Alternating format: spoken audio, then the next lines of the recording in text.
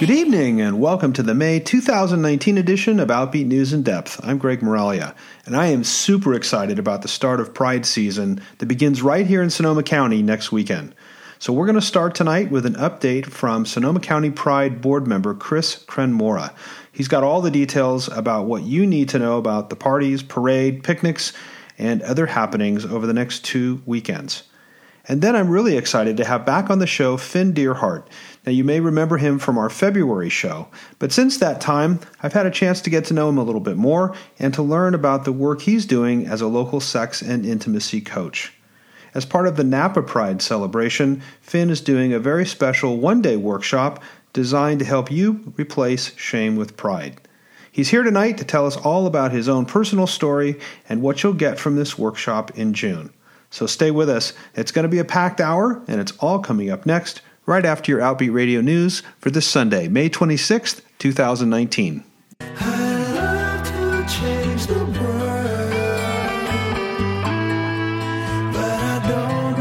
This is Greg Moralia with your Outbeat Radio News for the week of May 26th, 2019. As graduation season approaches, the Westboro Baptist Church announced they will be protesting the graduation ceremonies of several historically black colleges and universities. The church explained in a press release released earlier this month why it chose to protest Spelman College and Clark Atlanta University. They said, quote, "The heart of Spelman's progressive feminist organizations includes an organization which describes itself as all-inclusive, that strives to offer a safe, creative, and liberating space for students across the entire spectrum of LGBTQIAPD+, and their allies. More evidence does not seem necessary to demonstrate that this college is being grandly paid to produce perverts who aggressively strive to push others towards proud sin and down a path to hell," end quote. And in a separate press release, they explained why they were targeting Morehouse College. They wrote, quote, "Morehouse, founded by Baptists, announced in April 2019 that for 135 years only male students could enroll. But starting in 2020, females who pretend they are males will be welcome. DNA don't lie, bro," end quote. And then they went on to make some reference about Martin Luther King and the fact that there were no sodomites on the streets for the last 30 years. The Southern Poverty Law Center has called the Westboro Baptist Church, quote, "arguably the most obnoxious and rabid hate group in America," end quote. And the other big news this month came from Washington when the U.S. House of Representatives voted in favor of providing full LGBT equality in the Equality Act. This bill protects sexual orientation and gender identity minorities from a variety of discrimination, including employment and housing. It's arguably the most significant civil rights bill since the Civil Rights Act of 1964. After the debate, the bill was supported by every Democrat in the House, plus 8 Republicans. 173 Republicans voted against it. At odds with this bill is religious freedom, and while 70% of Americans favor the Equality Act, a senior administration official in the Trump administration told the Washington Blade that the Trump administration absolutely opposes discrimination of any kind and supports the equal treatment of all, however, that this bill in its current form is filled with poison pills that threaten to undermine parental and conscious rights. The bill goes to the Senate next, and there is sure to be opposition from this Republican-controlled body. And here locally, the Sonoma County Pride celebration begins this coming Friday, May 31st, with a parade and festival happening at Courthouse Square in Santa Rosa the next day on June 1st. Your Outbeat Radio team will be at the KRCB booth at the festival, so be sure to come by and say hi. The parade down 4th Street starts at 11 a.m., and the festival will run from noon until 6 p.m. And don't forget, tickets are still available for the special workshop titled Replace Shame with Pride. Join Bay Area sex and relationship coach Finn Dearhart for a morning of activities that will help you find pride in who you are. The workshop happens on Saturday, June 15th at 9 a.m. You can learn more on our website at outbeatnews.com. For Outbeat Radio News, I'm Greg Moralia.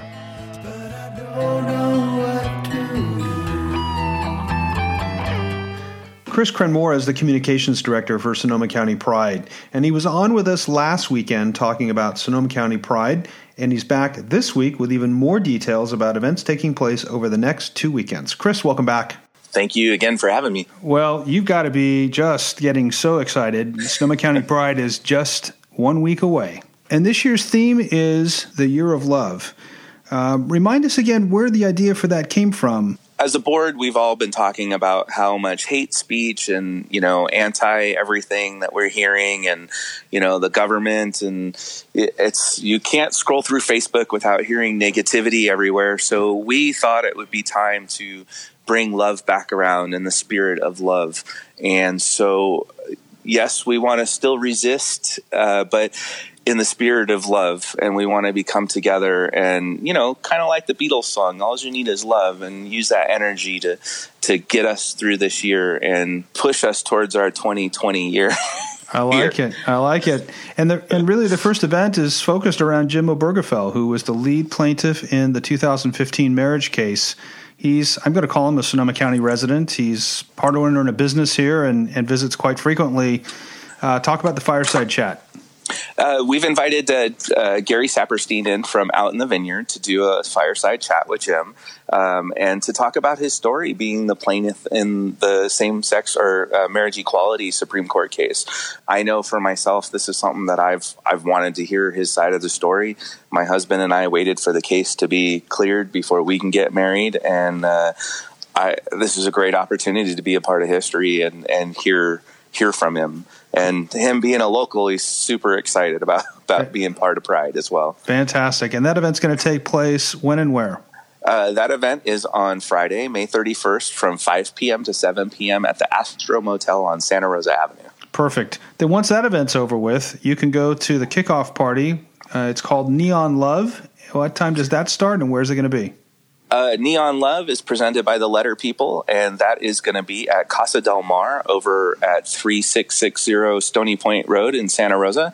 That starts at 9 p.m. and continues into the night until 1:30. But don't stay up too late because there's a full day of events the next day. That's right. The big day is Saturday, June 1st, and it includes the parade and festival. Again, for the second year now, back in downtown Santa Rosa. So give us the scoop on that. Where's the parade going to start, and what time should people be there? Okay, so if you want to get a good spot, come in about between 10 and 11 because the parade's going to start right at 11 o'clock, and we want to keep it moving. So the parade again this year is sponsored by Hansel Subaru, and we're doing Stonewall to Sonoma, a heritage of love, and we're trying to bring, love into the parade with the 50th anniversary of Stonewall. The parade will start down by Brookwood and continue, I guess that's west, on 4th Street into the square. And this year we've added a little bit more at the square at Mendocino Avenue. They're going to make a right turn to disperse, but the judging table and everything will be right there on the square, and you'll be able to see all the action and not be too far from the festival while the parade's going on. Great. Any highlights for you that you're particularly excited about seeing in the parade this year?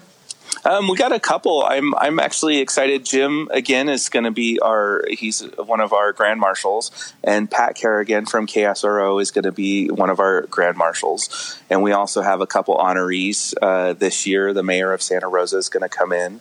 I love the floats, to be honest. I can't wait to see all the color.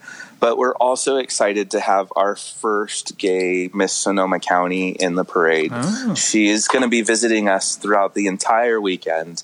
And what a great opportunity to come and meet her. So if you're going to be around, make sure you get a chance to say hi. Yes, we got a lot going on. It's free for the community, great for all ages. Be there early. Great. And then the festival, which everybody really enjoys, happens right in the square there in the afternoon. You said it starts around noonish, right after the parade's over with, right? Yes, sir.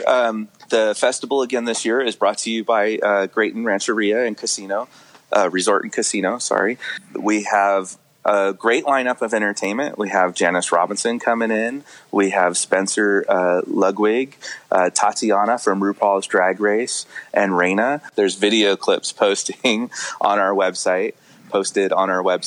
So come in, check them out, and have a great time. Fantastic. There'll be plenty of food and plenty of water, I would imagine, this year. Oh, yeah. We learned from last year that we will have the hydration truck from Santa Rosa there. So plenty of water. Make sure you wear your sunscreen or bring sunscreen as well. So hopefully we'll have mild weather this year, but prepare for the warm just in case. And 2 stages of entertainment. That's an expansion from last year for sure. Oh, yes. We're going to keep 4th Street closed from Mendocino Avenue to B Street and have a community stage that is going to have programming with local community artists all day long as well. So we're very excited to bring this back because we get so many local entertainers submit their information, and there's just no way to pack it into one stage. So we thought it would be really nice to have a programming all day long on an additional stage for our local artists. That's great. So people can move back and forth and enjoy whatever they're interested in. Then after the festival's over with, there's going to be the after party, the Love Shack after party. Tell us about that. Yeah, Love Shack After Party. Our community partner in this is Santa Rosa Gaydar, and of course, most of you guys have been to one of their social events.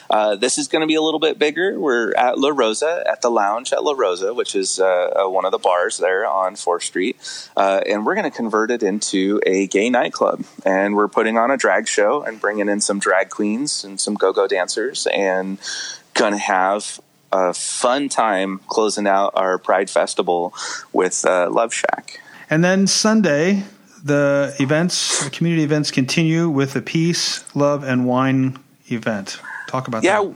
Yeah, so we've teamed up with a gay magazine called GED, which is the Gay Entertainment Directory. They are new to our area, but they've been distributing all over the West Coast for a few years, actually many years. But they are one of our sponsors this year and wanted to put on an event and do Peace, Love, and Wine. So they're bringing in some of our wine partners into one location, and you can great Sunday afternoon, chill down with some wine and some good music and little bites to eat. And that'll be over at the Astro Motel from noon to 3:30. And then also on Sunday, there's going to be a family picnic. Tell us about that. So this year we ran out of kind of the space and location to have a kids zone during the festival. So we thought we'd try to expand on it and have a larger family event. So this year from noon to 4 at Juilliard Park, we're taking over the park and doing Pride in the Park. We've teamed up with a few different local nonprofits to put on a community event with local food, games, a pet zone. We're calling it Pride in the Park, and our partners are Trans Life, LGBTQ Connect, Say, and Positive Images, and Queers in the Park. They're all coming in to help us organize this and put it on. We have a youth drag show that's going to be put on, and we're going to do drag story time with one of our sisters from San Francisco is going to come in and do some story time with us. And, you know, we wanted to be a little slower pace. We're going to do some face painting, you know, wind down your weekend, playing some games, and just more family fun. So we're also bringing in Barks in the Park with a couple of local nonprofits, Green Dog Rescue, Dogma Animal Rescue, and the Humane Society of Sonoma County are going to come in, and we're going to do a little pet show. So be prepared to dress up your pets in Pride gear so that we can have a little march around with your fun furry friends. I love it. And it really sounds like there's a nice variety of events this weekend. I think that's one of the things in looking at the schedule and hearing you talk is there's really something for everybody. And if you don't have a lot of funds to spend on entertainment, most of this stuff is free. Correct. And you know, we are charging for some, but it's just to cover the expenses of putting on the event. We're not trying to gouge anybody on the events, and we've tried to make it as affordable to do all of them as possible. That's great. So let's move on to the following weekend. On June 8th, there's the Pride is Love event at Lagunitas in Petaluma. Talk about that event. So the Lagunitas Tap Room reached out to us with a community partner, North Bay Cabaret, and they really wanted to put on a Pride-like variety cabaret show. And we had already put together our Pride schedule, and we thought, well, if you could do it the next weekend, why don't we have a follow-up event? And they jumped right on it, and they are putting together a great variety show. It's put together as a fundraiser with Sonoma County Pride, or for Sonoma County Pride.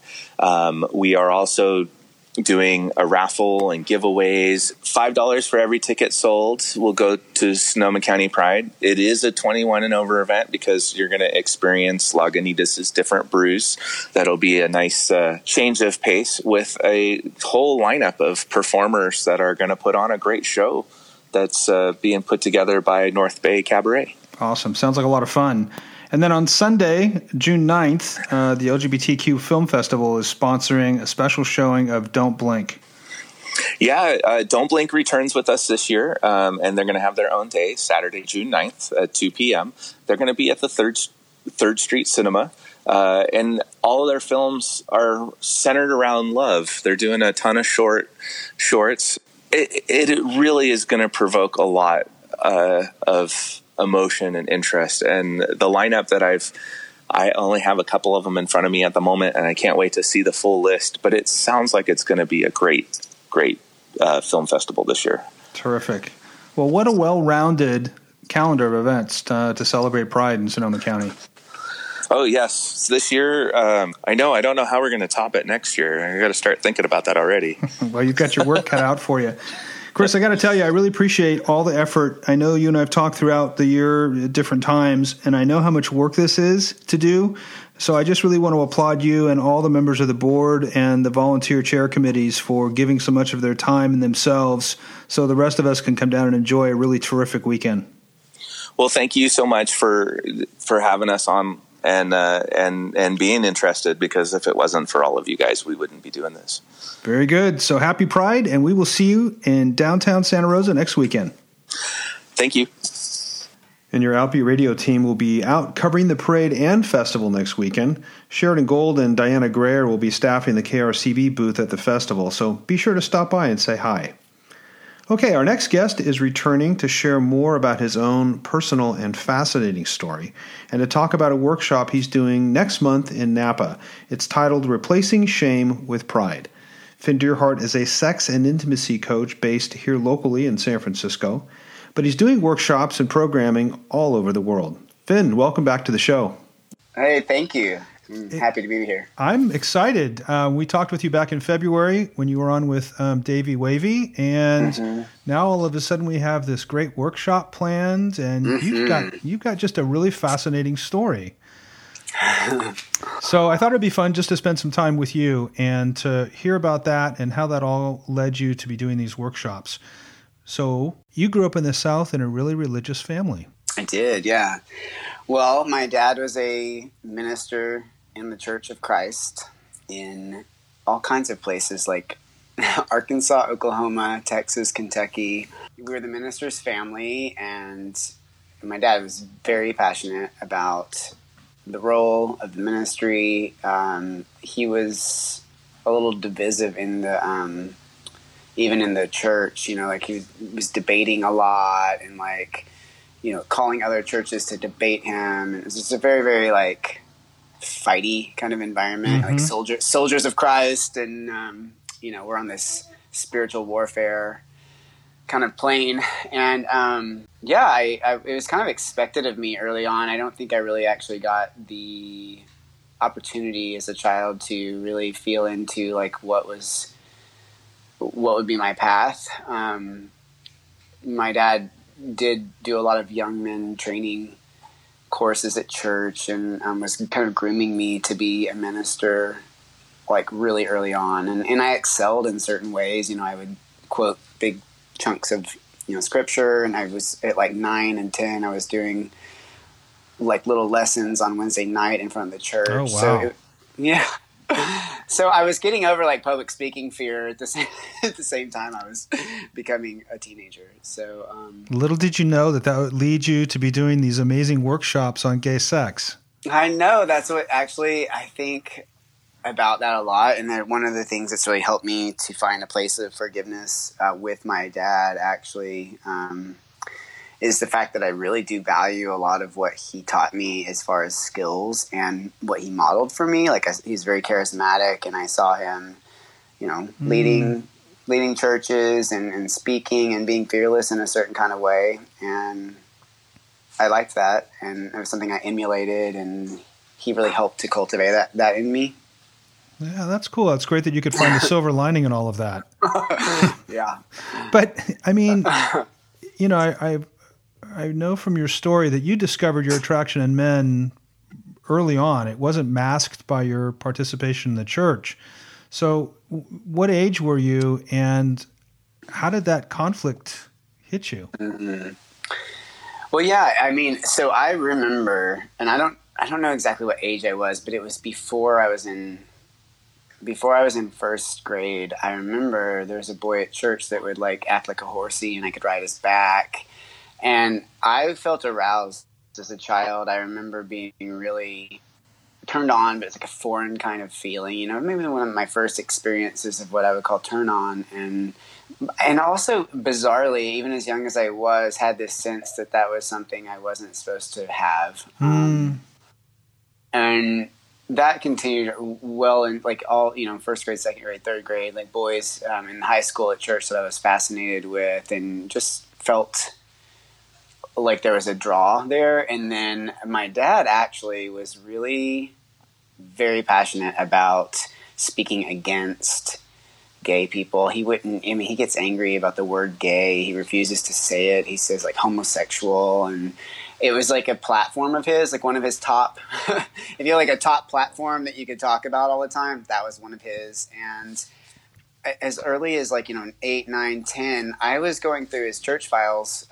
He kept a filing cabinet with sermon material, and I started looking through stuff, and there he had a file called homosexuality with a lot of propaganda in it, and I was reading about all this stuff, and I was also experiencing a lot of turn on and electric energy in my body reading about, you know, what gay men were doing. And of course, it was slanted and biased through like an American Family Association kind of perspective. And yeah, and but at the same time, I was learning about cruising and men, you know, going out into trails and what they're doing out in the woods. So that was early on, and I snuck around a lot.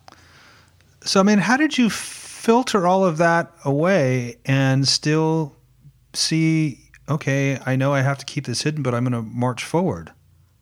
Well, I've always been really tenacious and rebellious, and I had a deep sense that what he was so pissed about and like, you know, arguing against was something that was like very intricate and a part of who I was. And, you know, so it felt like initially like, oh, hide this. But I've always been really, I think the word is like precocious. As a child, I was very interested in sex. I was very interested in adult themes. And, you know, I with some of my friends, I was just constantly trying to get them into situations where I could explore with them and talk to them about it. And I just had a will that I wasn't going to not experience it because it felt so good in my body. Like it felt really good. I think that's one of the things that's bizarre about, I mean, we feel so good when we have sex, and the feeling of aliveness and freedom and all the things that it brings us. But there's also this fear of like, what if I want it too much? What if I get lost in it? What if it's, you know, over? And a lot of guys do go over that edge as well, you know? So I liked it. I wanted it. I did it as much as I could. I spent as much time investigating. And I think just the amount of suppression and the amount of like, no that I was getting was just driving me towards it, really. I mean, I was fascinated with it. Well, yeah, but you were getting a lot of pushback. I mean, I've heard you tell the story about what happened when you said the word sex, just that word. I know. What happened? Yeah, I mean, I got my mouth washed out with soap. And there's like this really visceral memory that I have it still comes up. It's kind of a pain point where I had been talking about sex, and this is like third grade where, you know, I didn't know what I was talking about. It's just kids, you know, he did this and that and sex, and just the word had a charge, you know. And my dad was so upset at me that I got a whipping with the belt. He had overheard me talking, and then he took me to the bathroom and was just livid, and he washed my mouth out with one of those orangey yellow bars of Dial soap. Oof. And like, it was like, I know, it like was stuck in my teeth. I mean, it was just a really horrible experience, and he was just so angry. So, I mean, that was just one of many. I got whipped with the belt a lot, which is bizarrely, I think, sexual, to have your pants pulled down by an authority and like, you know, I'm in trouble for this thing. And then there's like, you know, here's my, you know, naked body exposed and like this power dynamics. It was just a really confusing environment to grow up in. Mm-hmm. I bet. Yeah. I mean, I can't imagine it. I was very, very fortunate. Although I grew up in the Catholic Church and, was an altar boy and did all of that kind of stuff, I never experienced that type of, super strong physical oppression. Like trauma? Yeah, no, I never had any of that. And I look back and I continue to be grateful that I never had any of that. Mm-hmm. But you really persevered. I'm curious, I think you approach sex and relationships and intimacy from a real spiritual basis. That's the impression I get. What else did your dad teach you that you can see yourself using in your work today? Well, before I actually answer that question, I will say to what you were just describing around the trauma and how I think that I've been on a journey ever since then of trying to put this, fragmented pieces of myself back together. And I think everyone's doing that on some level with themselves, no matter what is the really core root wounding. We have this option to either check out and not really deal with it or try to just circumvent it, or if we can and we can get the resources to put those pieces back together. And I feel like that was one of the things that's really was taken from me, was a sense of wholeness and spirituality. When it came to sex, it was just like it's like circumcised, away from my being. And aside from my exploration in sexuality as I grew, in answer to your question, I think one of the things that I learned from my dad and from the church was like this discipline.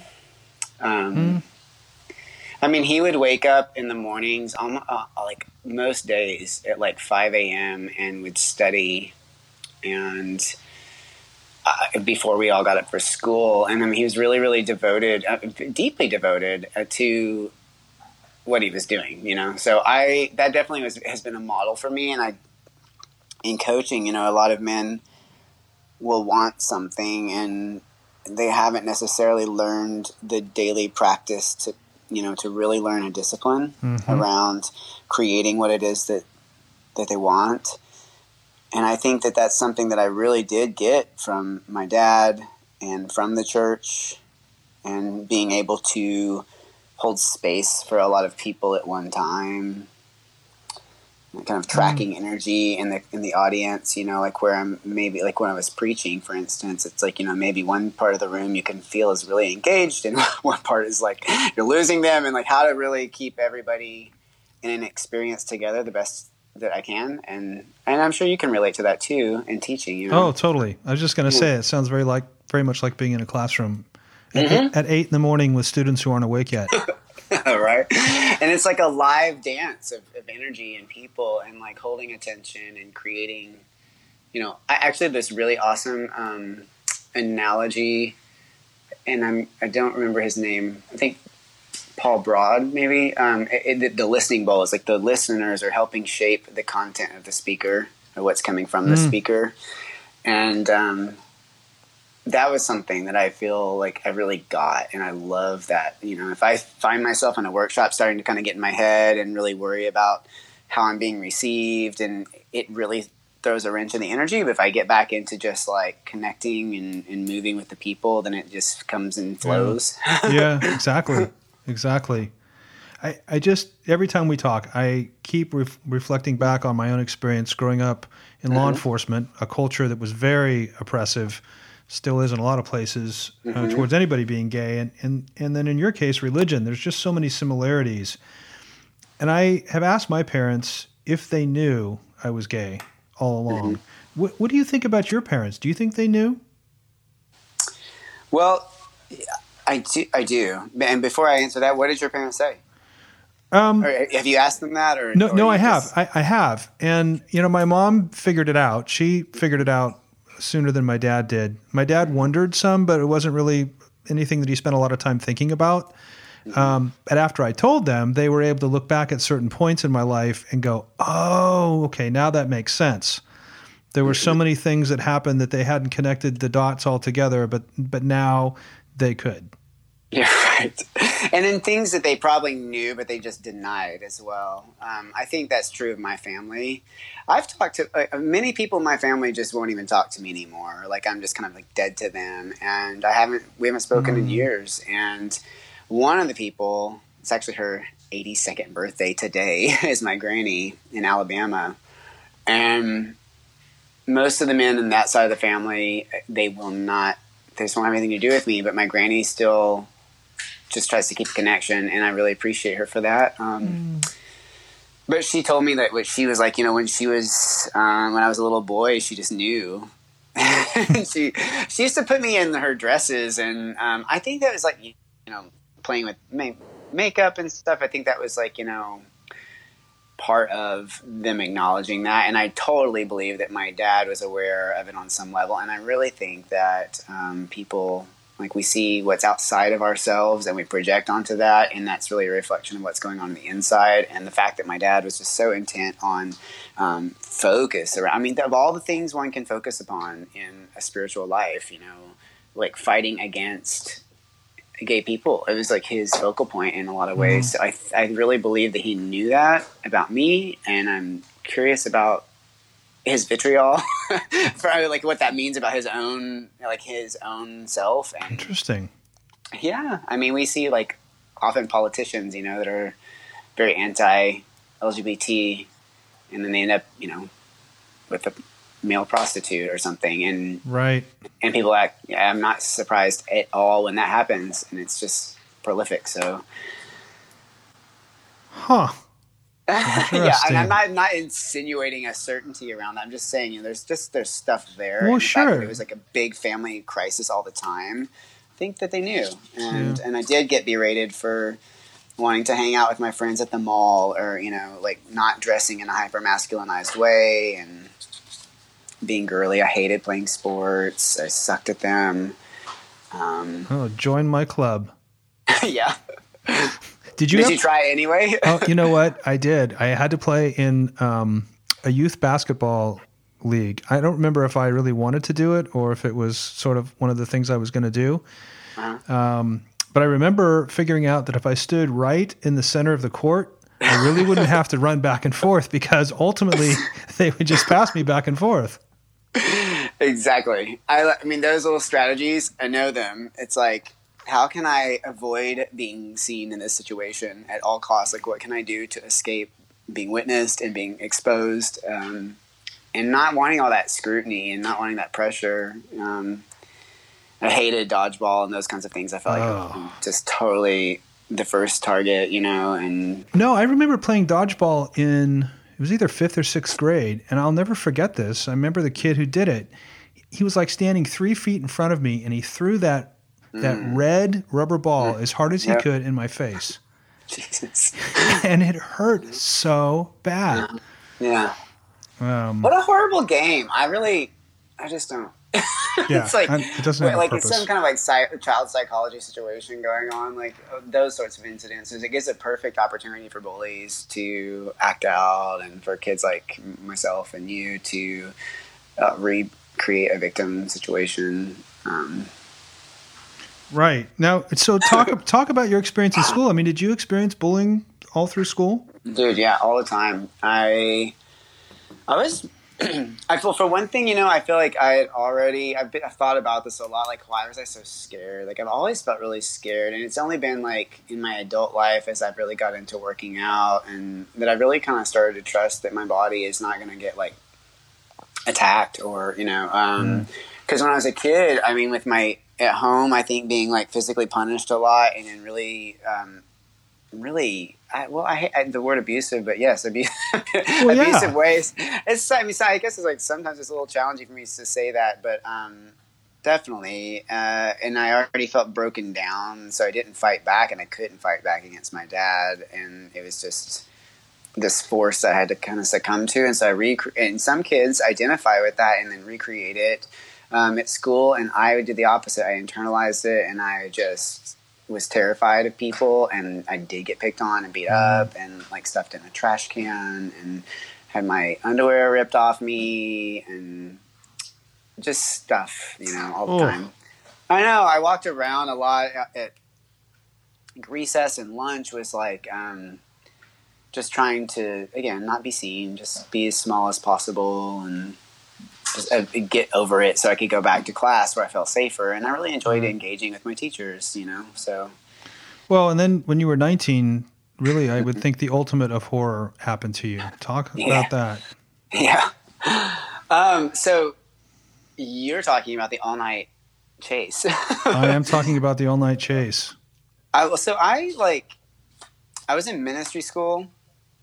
So my first year in ministry school, and I had gotten a new car, and I was starting inside. I mean, I'd already been being physical with men for a long time and had been doing that even in ministry school. But I was like psychologically edging closer towards acceptance a little bit around being gay. And there was a ministry school student that I was really very close to, one of my best friends at that time in my life that I'd really ever had. And I also had a lot of romantic feelings for him and sexual feelings. And he and I would just hang out and like take drives in the car. I mean, I was in ministry school. We weren't really doing anything that wild, but we would go drive around in the car and talk on a Friday night. So we did that. I had a new car. And we drove out in the country, and it was like maybe like 11 o'clock at night. It was kind of stormy, and we just pulled over on the side of the road this is outside of Austin, Texas, in like the Driftwood area. Yeah. Which is like right outside of Austin, Texas is like total, it turns very, very different attitudes about sexuality. So we were parked, and it was raining, and it was really fun for a while to just sit there and listen to the rain on the car, and we were talking, and a truck drove up from the main highway. We were like kind of out in the country at this point on several different turns and roads, and some of them I was not all that familiar with this area either, so it was kind of exploring. And the truck did a U-turn and like faced our car head on, and just had the brights shining in the window. And I knew that this was not a good situation. I just, I think obviously we know it was just bizarre behavior. And I, at that point, didn't even have the car door locked, but I did. I locked the car door, and a guy got out of the passenger side, and he walked up to the window, and he said, get out of the car. I'm going to kill you. And oh my God. Yeah, I know. I mean, like, I was in kind of like, I was numb at that point. I was really, again, I had been having all these like traumatic reactions, like fight, flight, freeze, that kind of stuff since I was a little kid. And so I just, I felt very frozen, but I was in a position in the car where I could maneuver around this truck. So I just took off driving as fast as I could. And, because it was raining and it was a little like I didn't know where I was going down a road that I'd never been on before. I was going all over the place in circles, and I kept coming to this stop sign that I didn't realize was the same stop sign repeatedly. And when I realized that, I turned the opposite way the way I had been turning repeatedly. And it went up a really big hill, and at the top of the hill was a cul-de-sac. And swinging, my heart just sank, and I felt so scared. And the whole time the truck had been pursuing us, and they were kind of distant behind us. We could see in the rearview mirror.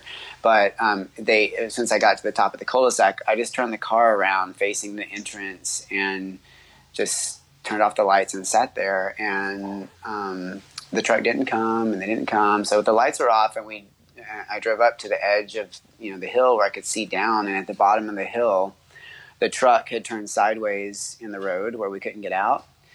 And I just backed up, pulled the car to the very, very back of the cul-de-sac and stuck there. And then at that point, me and my friend, we traded places because I was really starting to lose it. He was very, very calm under pressure and keeping these under wraps. And I had one of those cell phones, like the flip phones that originally came out with Motorola. And so I called 911, and it was I guess it was nice to have some support, but it was fruitless because they were just like, well, where are you? What kind of landmarks do you see? And it was just like trees and houses. I don't know. I don't see a street sign. So I stayed on the phone with her. At this point, we see the guy that had gotten out of the truck originally walking up over the hill. And the truck wasn't there, but this man's head was coming up over the hill. And he walked up to the side of the car and he started the same stuff. He's like, get out of the car. You're going to die. And a bunch of other stuff. He called us all, expletives and things that I guess I can't probably say. We already discussed what I can say and what I can't. Yeah. And he started punching the window, and it was punching the window so hard that it was making my car rock. And I was like, oh my God, he's like serious. This is, I knew, I guess in that moment, because I'd always been bullied, like I said, and I was used to a lot of fluff coming from people and just a lot of talk. But this was like, oh, like this is happening. This is it. Yeah. So I was just sick to my stomach, and he kept hitting the window and it wasn't doing anything. So he walked off into the bushes and he came back with a rock that was the size of a football. And so at this point, my buddy just gassed the car really hard, and the guy threw the rock and it hit the trim on the top of the driver's side, side window, and cracked the window, but didn't come into the car. And he pulled down into a driveway in front of a house that was being built still.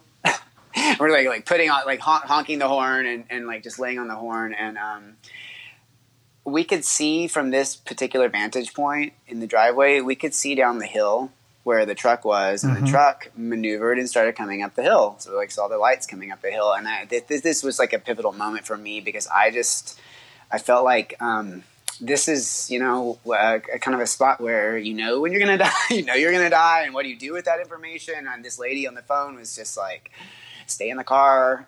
It's your only protection. And I just wanted to hang up on her and call my mom and just be with her, the best that I could. And anyway, the car, it does bring up stuff. And, deep breath. Yeah. So the truck, it passed the driveway. I mean, he didn't see us in the driveway because we'd had our lights off and he couldn't see all the way up the hill. So he like passed where we were, and it was this moment where it felt like for me, like, an action movie or something, because my buddy like threw the car in reverse and like spins down the driveway, got stuck in the ditch, like hits the mailbox and all this, stuff. It's just so dramatic. And we caught the road and went ahead and got out of the cul-de-sac before they figured out what was going on. And so we're like, yes, we got away. It was like this elated feeling. And we drove back through this whole maze of little roads in this housing division. And when we get back to the entrance of the main road that we had originally turned off on, and I still figure like, how did they do this? But both of them were there already. The truck was parked again, kind of blocking the road. And both of them had a rock, again, like a big limestone piece. And so I'm telling the 911 dispatcher, like, we're going to run over them. Like, I felt like, I don't care if I kill them right now. This is like, I've lived in this kind of terror my whole life. I don't care if what happens to these people. And she was saying like, no, don't do that. That could really complicate things, and just trying to talk me out of that option. And I wasn't even driving anyway, but I was like, go, hit him. And so my friend actually drove around them and around their truck, because we're on the side of their truck, on the other side of the road, there was kind of a gravelly spot on the shoulder, and he just went through that spot and managed to have enough space to do it. And they both threw the rocks.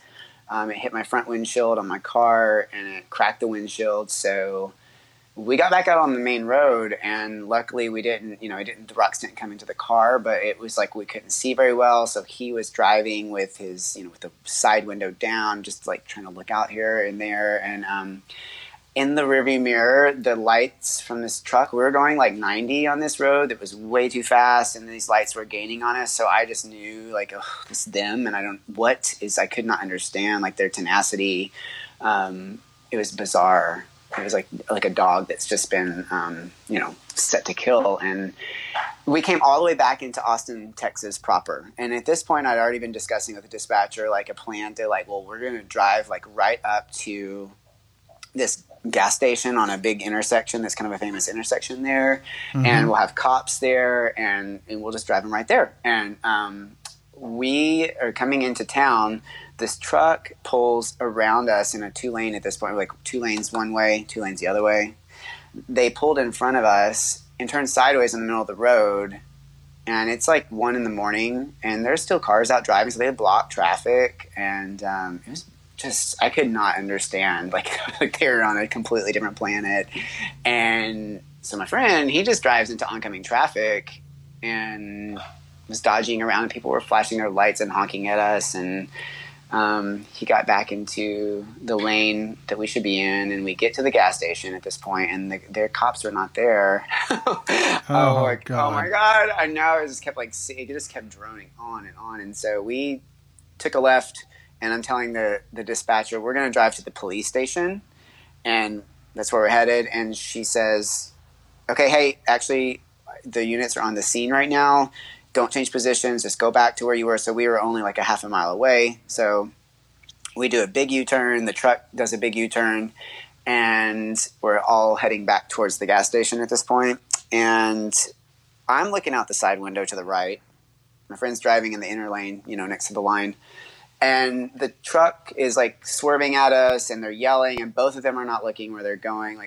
And I saw them say, die. I saw they were saying, some stuff and calling me stuff still, and they weren't looking where they were going. And there was a car that was turning off on the right side, taking a right, and they just plowed into the back of this car. And I just I watched the whole thing happen out the side of the window.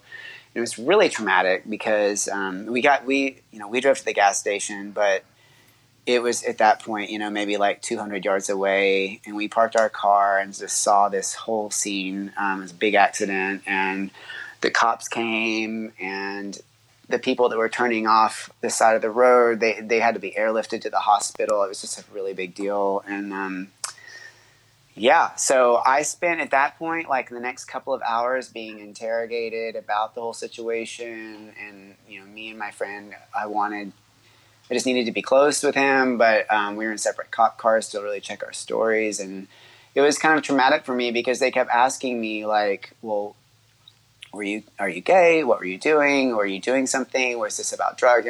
I think, obviously relevant questions, and you probably have a lot more to say about that. But for me, I was like, I had not told myself yet that I was gay, and here they are identifying it, and then actually just identifying this is why you got attacked, and that's how I took it. And it just, for me, it sealed the deal in my closet, for a really long time because I felt like I can't come out. And those guys went to prison for assault with a deadly weapon. I would hope so. Yeah, I wouldn't go testify. Like they want,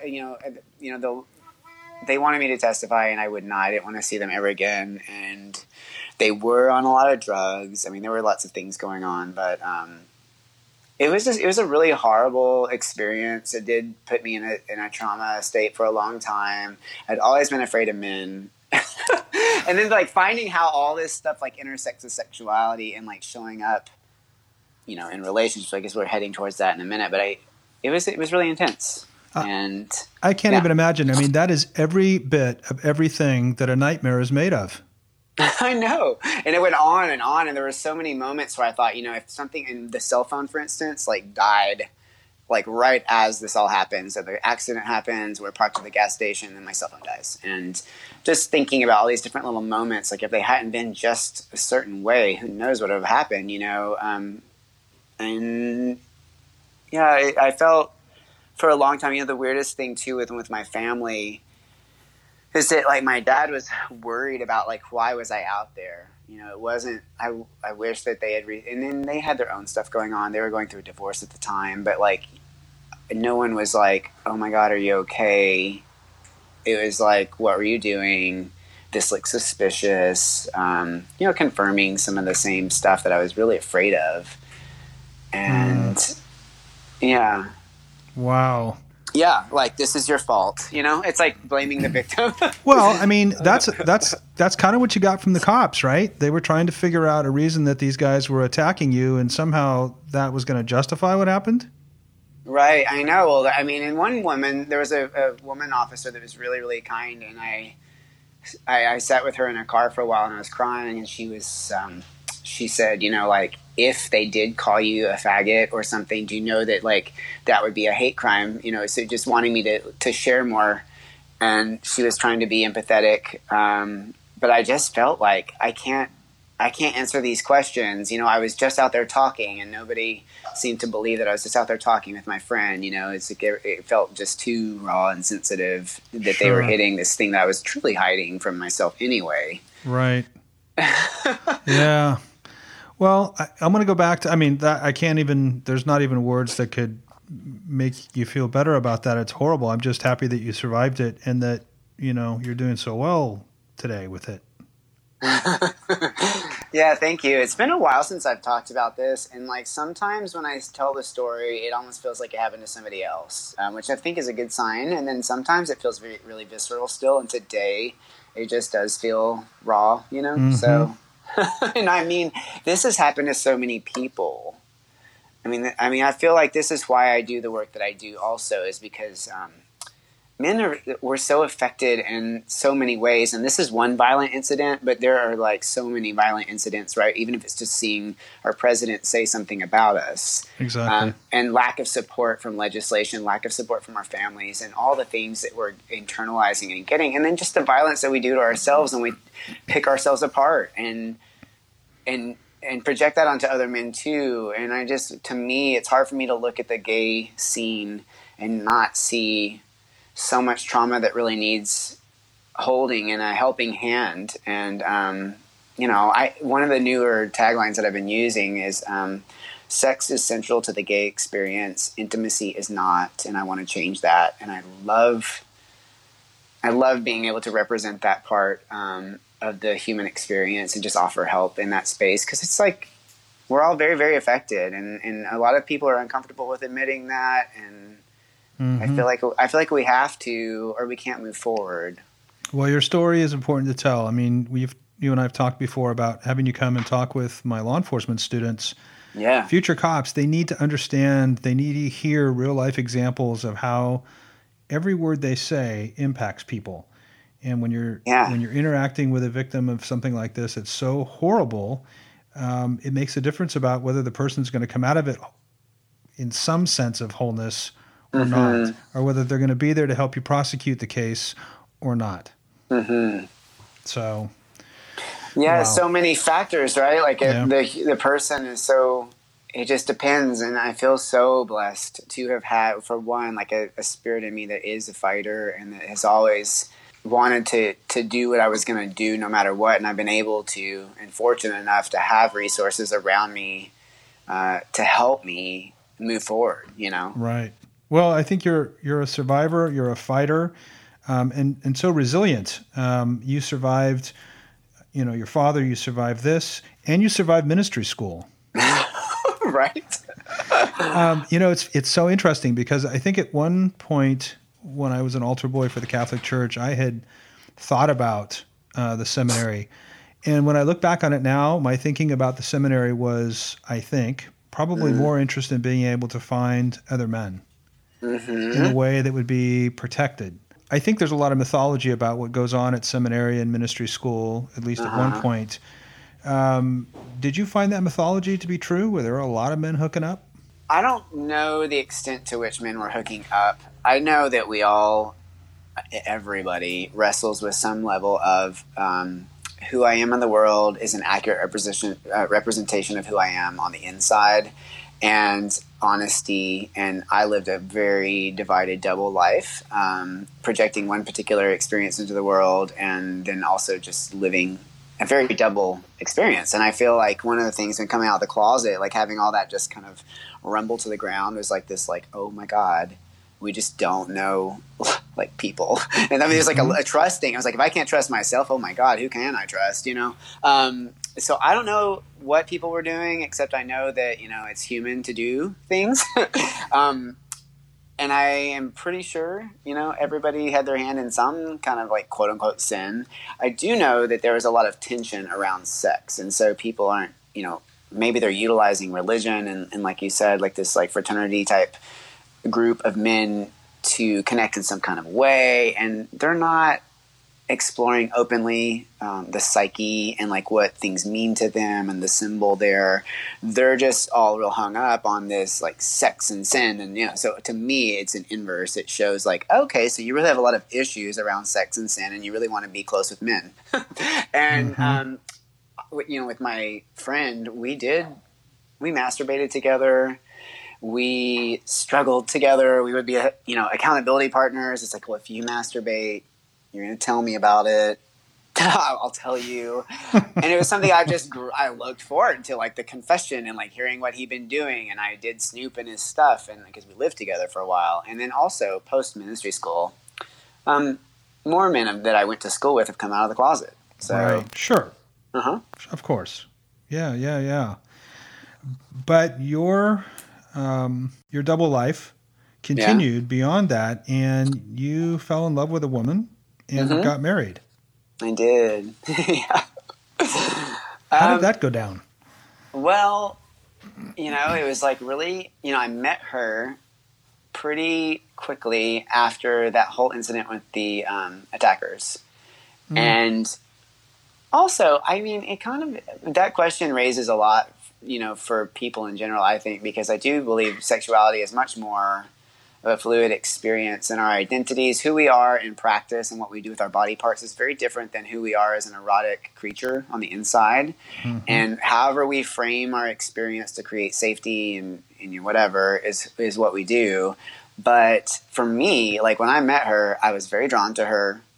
I literally was attracted to her. I would not call myself bisexual. I'd never done anything with women. She was my first person to actually have sex with. I'd done things with men since I was 15, but I'd never gone to the all the way kind of thing. But I definitely never had any other girlfriends, or I even lied to my parents in college about having girlfriends because I was embarrassed that I didn't have one and that I didn't even really want one. So anyway, when I met her, I was really attracted to her, and I also just really resonated with her in a way. She was kind of rebellious, and I had just graduated ministry school at one point, and we started hanging out with each other.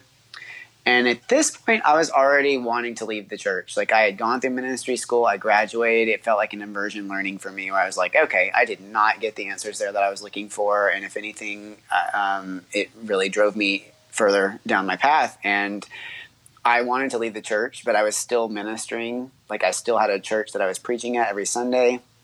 So she and I started hanging out, connecting. And it was like we just kind of linked arms together, and we're like, let's get out of here, and we need it. We both had very formidable, strong families. And so we really needed some support to get away from all of that. And true to the cliches, I mean, our families turned our backs on us. It was years of kind of being in exile, and we got away. And I loved her. I was confused by the experience because I did enjoy making love with her from an emotional perspective.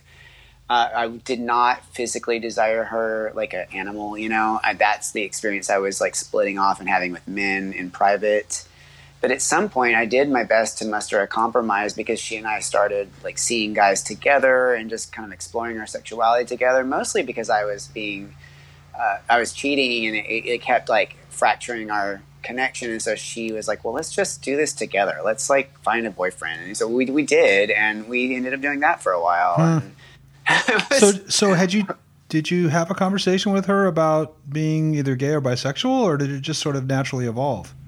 Well, I told her the first night I ever hung out with her one-on-one that I was bisexual, because I had been exploring with that. Right after I got out of ministry school, I'd met a guy that I was dating, and I was just kind of trying that on. It was a secret, but I was dating him officially. But I was really scared, he tried to grab my hand in public and stuff, and I would just pull away, and I just wasn't available emotionally. I just wanted to go to his house and hook up and, hang out with him, watch movies there, that kind of stuff. But so I was really dealing with a lot. But when I met her, she was like, oh, cool. You're bisexual. Okay, great. And I felt like it was kind of safe to park it there for a while. And, in hindsight, I know, I was trying to really turn myself into this thing, but I really did love her, and I still do. And I was just a kid. I was 23 when we got married, so I didn't know what I was doing. Well, you were doing what the narrative said you were supposed to do, right? Yeah, and how can I take this safety and turn it into something permanent? Mm-hmm. You know, how can her choosing me, she was a very beautiful woman, like her choosing me made me feel safe, like from what I'd experienced. So I was like, ooh, okay, I'm not gay. I'm not going to get beat up. I've got this woman who's chosen me. It was a narcissistic spot to park on. But it brought you some safety. Yeah. It did. Yeah, and we did grow a lot together.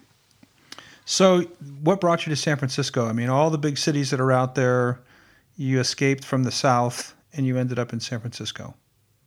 Yeah, we were drawn to San Francisco for a long time. And both of us, like I said, in our friend community in Austin, we were kind of more, I would say more liberal, right? You know, people looked at us like, whoa, y'all are kind of crazy. But when we felt kind of cramped, like we needed to explore more. And then we came here and it was just like, whoa, we are so conservative.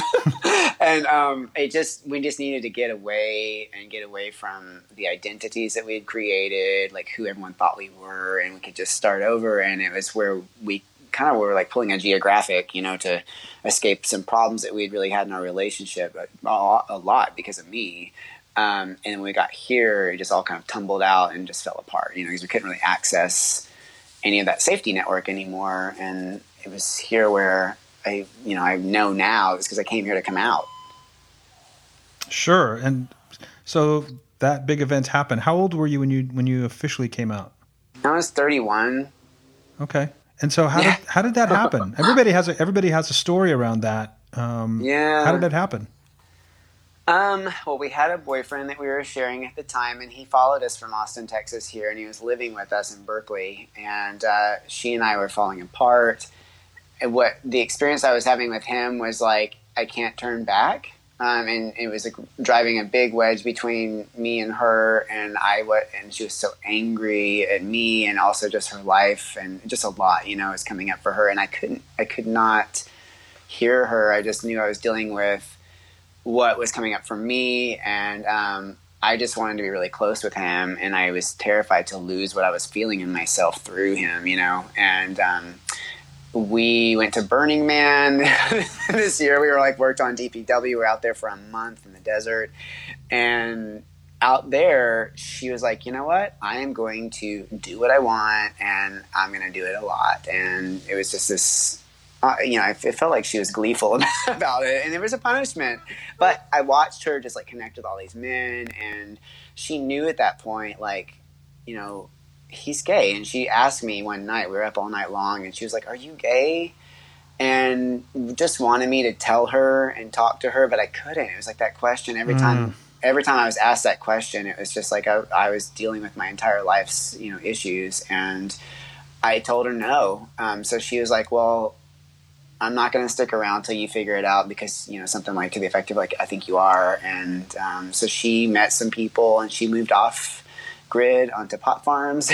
And that was that. She just moved off. And I, at that point, it was like she kind of pulled the plug on everything and was gone, and I couldn't really uphold it anymore. So it was like she gifted me that space, and then I was like, yeah, I'm gay. And, oh my God, I'm gay. So I wish that it had been something that I had really initiated, but it wasn't. It was like I just couldn't say it until she made me unplug from her as a source of security. And yeah. Wow. I remember being asked that before I was out, and if I was gay, and every time someone, particularly if it was someone that I cared about, said that, it really felt like someone had taken a butcher knife and stuck it directly in my stomach. Yeah. I mean, I was so afraid. How did you respond? Did you what did you say? Well, I went into that immediate denial phase because I was very protective. I had this wall up, but it really hurt. I remember actually one of the guys that was a roommate that I had a total crush on. I would say I was in love with him at one point. He asked me straight out, and it just was the most burning. I mean, I could feel it in my stomach, and it made me feel just sick. And I, as I look back on it now, I think it was more the fact that I was having to lie to him than it was, and maybe even some of the denial pieces, but it was about lying and just not being able to be true. Yeah, and longing too, Yes. perhaps. Yes. Like longing for this resolution around something that's like, God, why do I keep getting that question? Yeah. Well, I mean, I knew there was no doubt about it in my mind, and I wanted him really bad. If he would have said, "Well, I am," that would have made it a whole lot easier. You know? Right? Wow. And now you're doing coaching for people. Something that you're deeply passionate about. How did you get from a guy who's just coming out to coaching?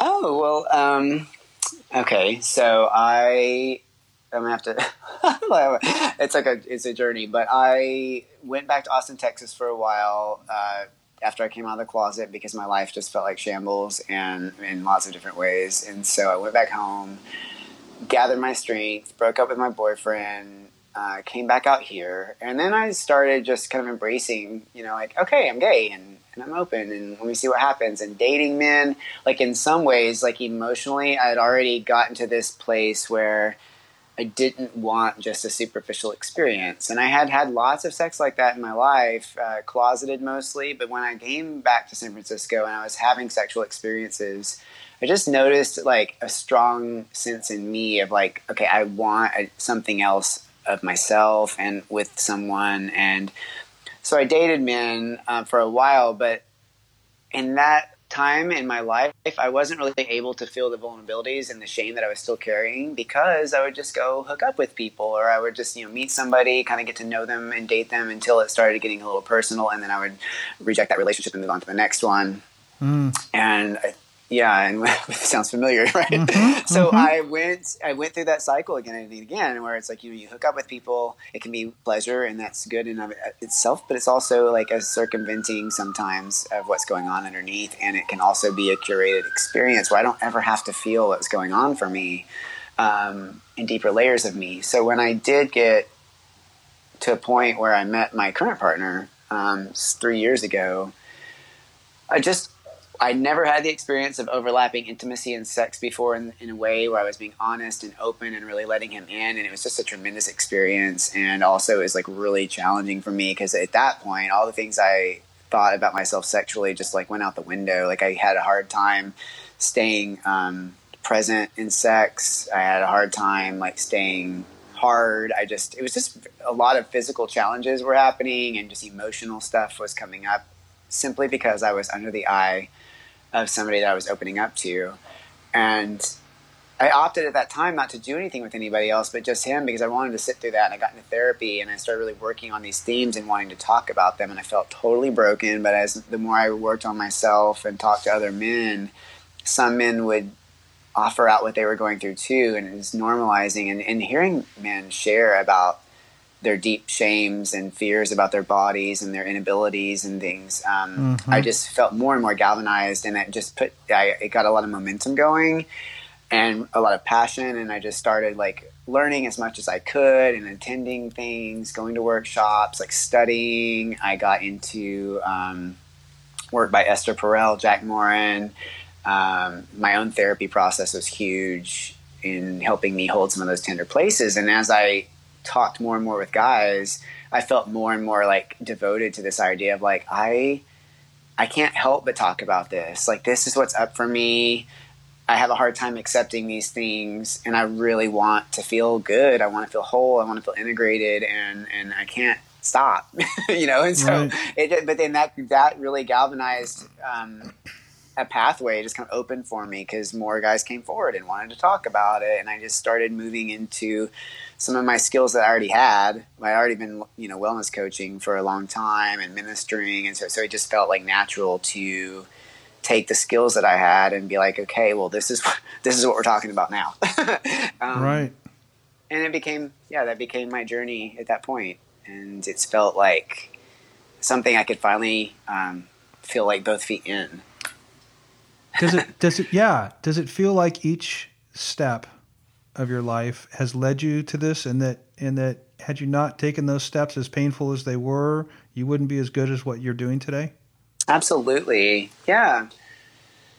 And it's challenging too because like I've actually recently been going through a round of stuff in myself and some big challenges that have come up for me, and it's like sometimes it's like I can feel so good, and then I can feel so weak, and then I can feel like what do I have to offer anybody, and then I'll go into a session and hear where a man is in his process and definitely have some wisdom to help share for him, but also just this connection with him, and it's reaffirming, and it's like it's powerful. It's really helpful for me to hear what people are experiencing and struggling with, and I love it.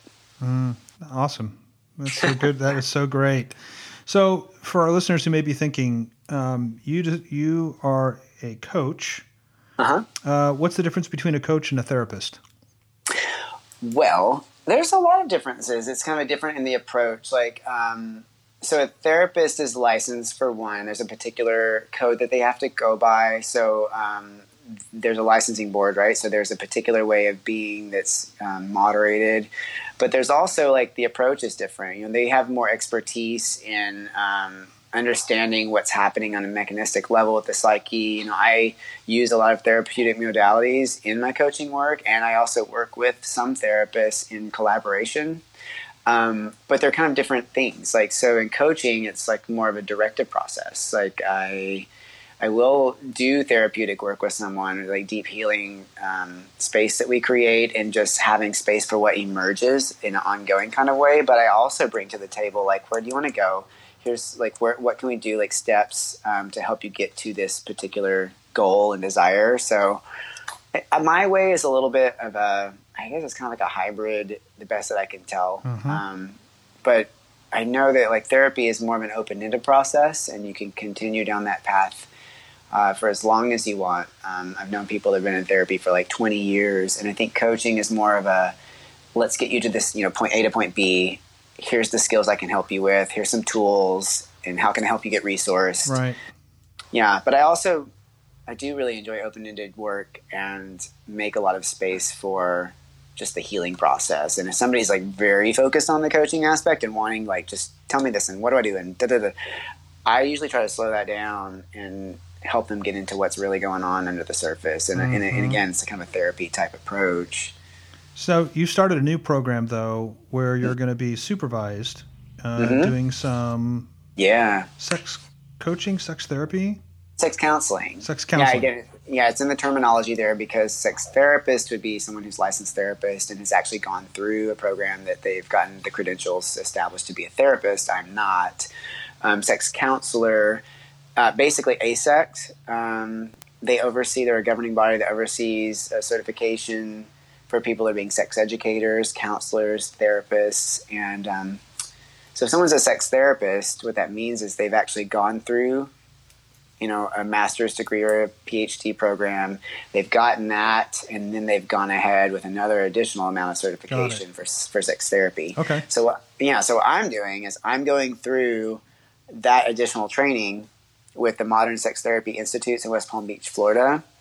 And part of that, I've been, approved by AASECT with the counseling experience that I have to go through this program. And now I'm being supervised by two different sex therapists and psychologists there with my own case work with some of my clients that I see, and giving me some more clinical training around what it is that I'm actually experiencing with somebody in the room. And I have a wide lens that I bring from anthropology and from healing modalities, like, mindfulness techniques and that kind of broad spiritual based work. And now I feel like this is giving me more specificity and skill and ability to work with people's actual issues that underlie some of the broader themes.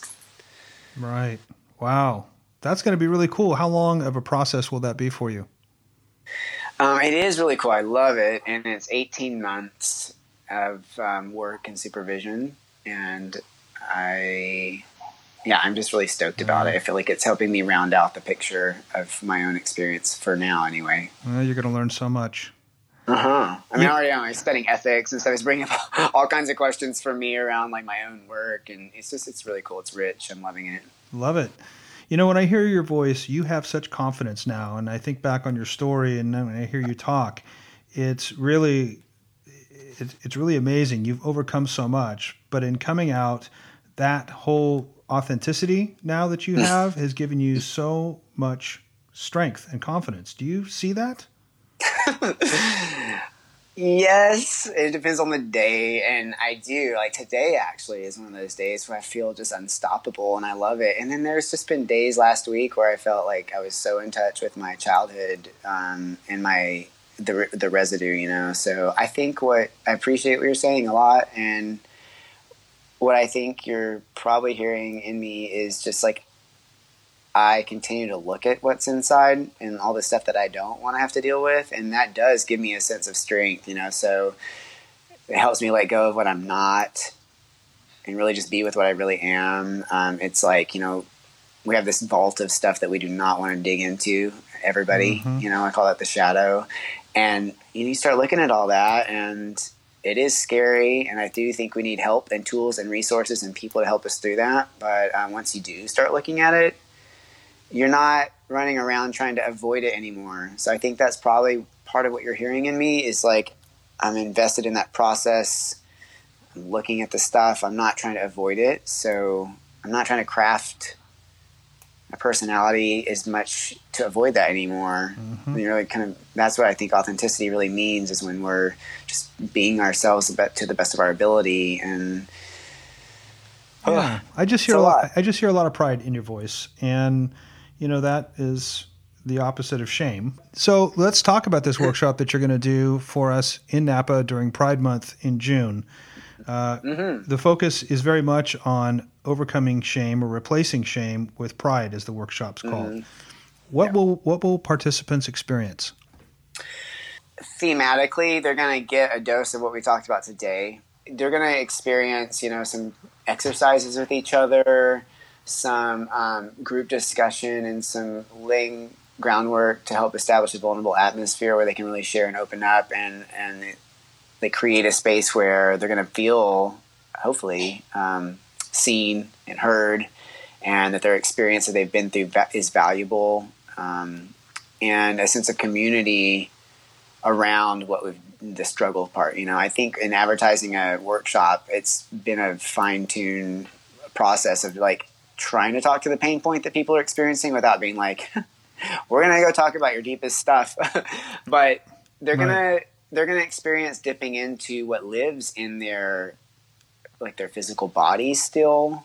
Like the things that we experience when we're uncomfortable in sex and relationships, those are just like, they live in our nervous system. So like experiencing some of that, but also having a space to flesh that out and like create some healing experiences around it as well. And then just like some tools to talk, like tools to some vocabulary that will help them describe their experience more, to connect with other people more. And depending on where one is in the process around shame, one thing I want to just highlight is, you know, I think I hear a lot out there in the coaching world around like, you know, just heal the shame, get over the shame. And I don't think it's like, you don't swap shame out for pride. It's not like that. It's a process of just like, you know, one part of me is feeling really strong, another part of me is not. And like being able to just tune in to all these different little parts. And so they're going to get a way of accessing like parts of themselves and be able to talk about that. And again, like exercises and some work going forward that they can do, some follow-up resources and some follow-up work that they can, it's like play work that they can do to explore themselves more deeply and to create community around it. Yeah, it's going to be an amazing workshop. And June is the perfect time to experience something like this. It's Pride Month. There's all kinds of reasons that you should get out and learn something about yourself as well as the community. But this is going to be a good one that is not to be missed. So it's coming up on Saturday, June 15th. It's going to be held at Napa Valley College in the community room, which is a beautiful space right in our library building, 9 a.m. to 1 p.m. And you can get tickets right now using the link on our website at outbeatnews.com. Just look for the link right in the center of the page and get your tickets, because the seating is limited here and you don't want to miss out. It's going to be really, really great. It is, and it's actually going to be really fun. Well, that's good too. Yeah. I mean, we want connection. We want to have relationships that mean something to us, and we want to have sex that's fulfilling, and we want these things. And so we're creating a space to open up what lives in our collective experience and our individual experiences so that we can really start to just work towards what we're wanting. Well, that's going to be great. And this is a great opportunity for local people to come out and meet you as well, because you're doing workshops really all over the country, and it's great that we have an opportunity to spend some time with you coming up. Yeah, and I really appreciate you're being so supportive of my work. It's very affirming for me to talk with you and to hear where you've come from in law enforcement, which I think is like the other side of like the masculine imprints that we get. You know, there's like God and then there's law enforcement. So sharing stories with you and having communicated with you about some of your experiences is really awesome and affirming for me to know you and just feeling your enthusiasm about my work. It just is massively soothing and helpful for me. well, I appreciate that very much. I think our stories have an awful lot in common, though very different as well. But our experiences end up impacting us in similar ways. So it's really, really cool. Where can people go to learn more about you and follow your work? So FinnDeerhart.com is the hub where I keep most of what's going on in my world. It's FinnDeerhart. Perfect. FinnDeerhart.com. And if you missed that, we'll put it on our own website at OutbeatNews.com. Just click on show notes at the top of the page, and you'll find everything you need to get connected with Finn. Yes, please do. And if you just want to reach out and share your story, I love that too. Awesome. Finn Deerhart, thank you so much for being with us, and we'll see you in a couple of weeks on June 15th. Yes, thank you so much. And once again, if you'd like more information about Finn Deerhart's workshop coming up on Saturday, June 15th, go to our website at OutbeatNews.com and click the link in the center of the page. That wraps up our hour. I hope to see you next weekend at Sonoma County Pride. If you missed any of the details we shared tonight about next weekend's celebration, remember you can get all of your 2019 Pride celebration information all in one place. It's on our website at OutbeatNews.com. We have information about events here in Napa and in San Francisco. Tune in next Sunday night for Living Proof with Sheridan Gold and Dr. Diana Greer. That's at 8 p.m. and only here on KRCB-FM Radio 91. In the meantime, do have a great week, and thanks for spending your Sunday night with us.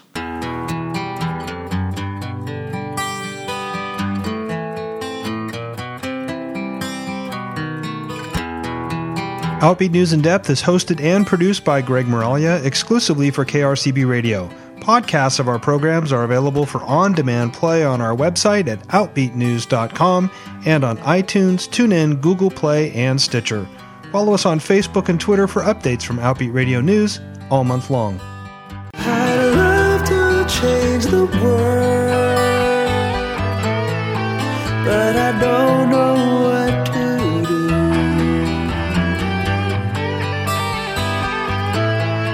So I give it up to you.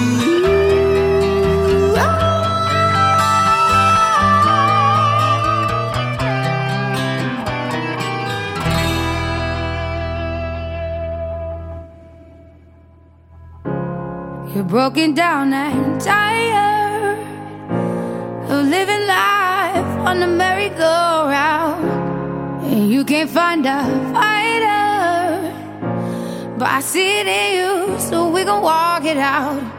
Move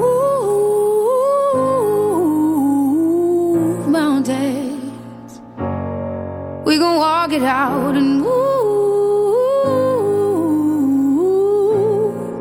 mountains.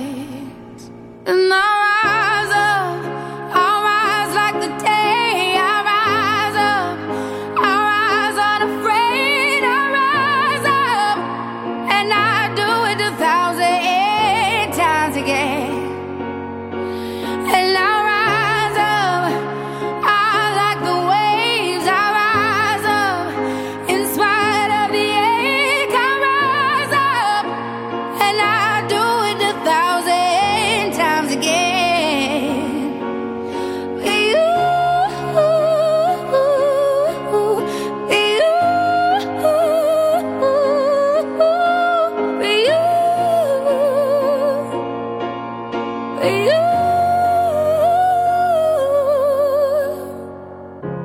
The silence is quiet, and it feels like it's getting hard to breathe.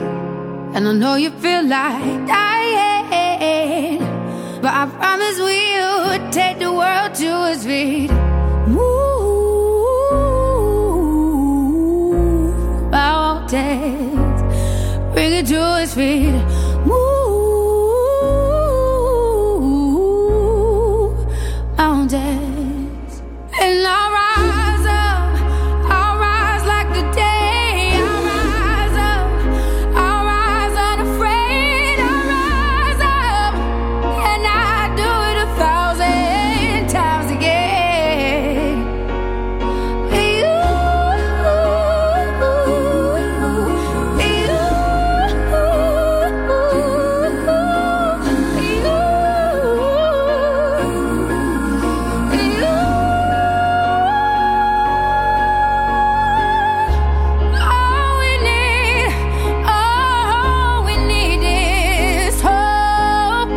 That we have each other, and for that we have each other, and we will rise, we will rise, we'll rise,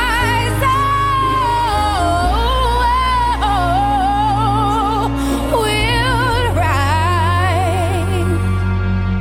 I'll rise up, rise like the day. I'll rise up in spite of the ache. I will rise 1,000 times again.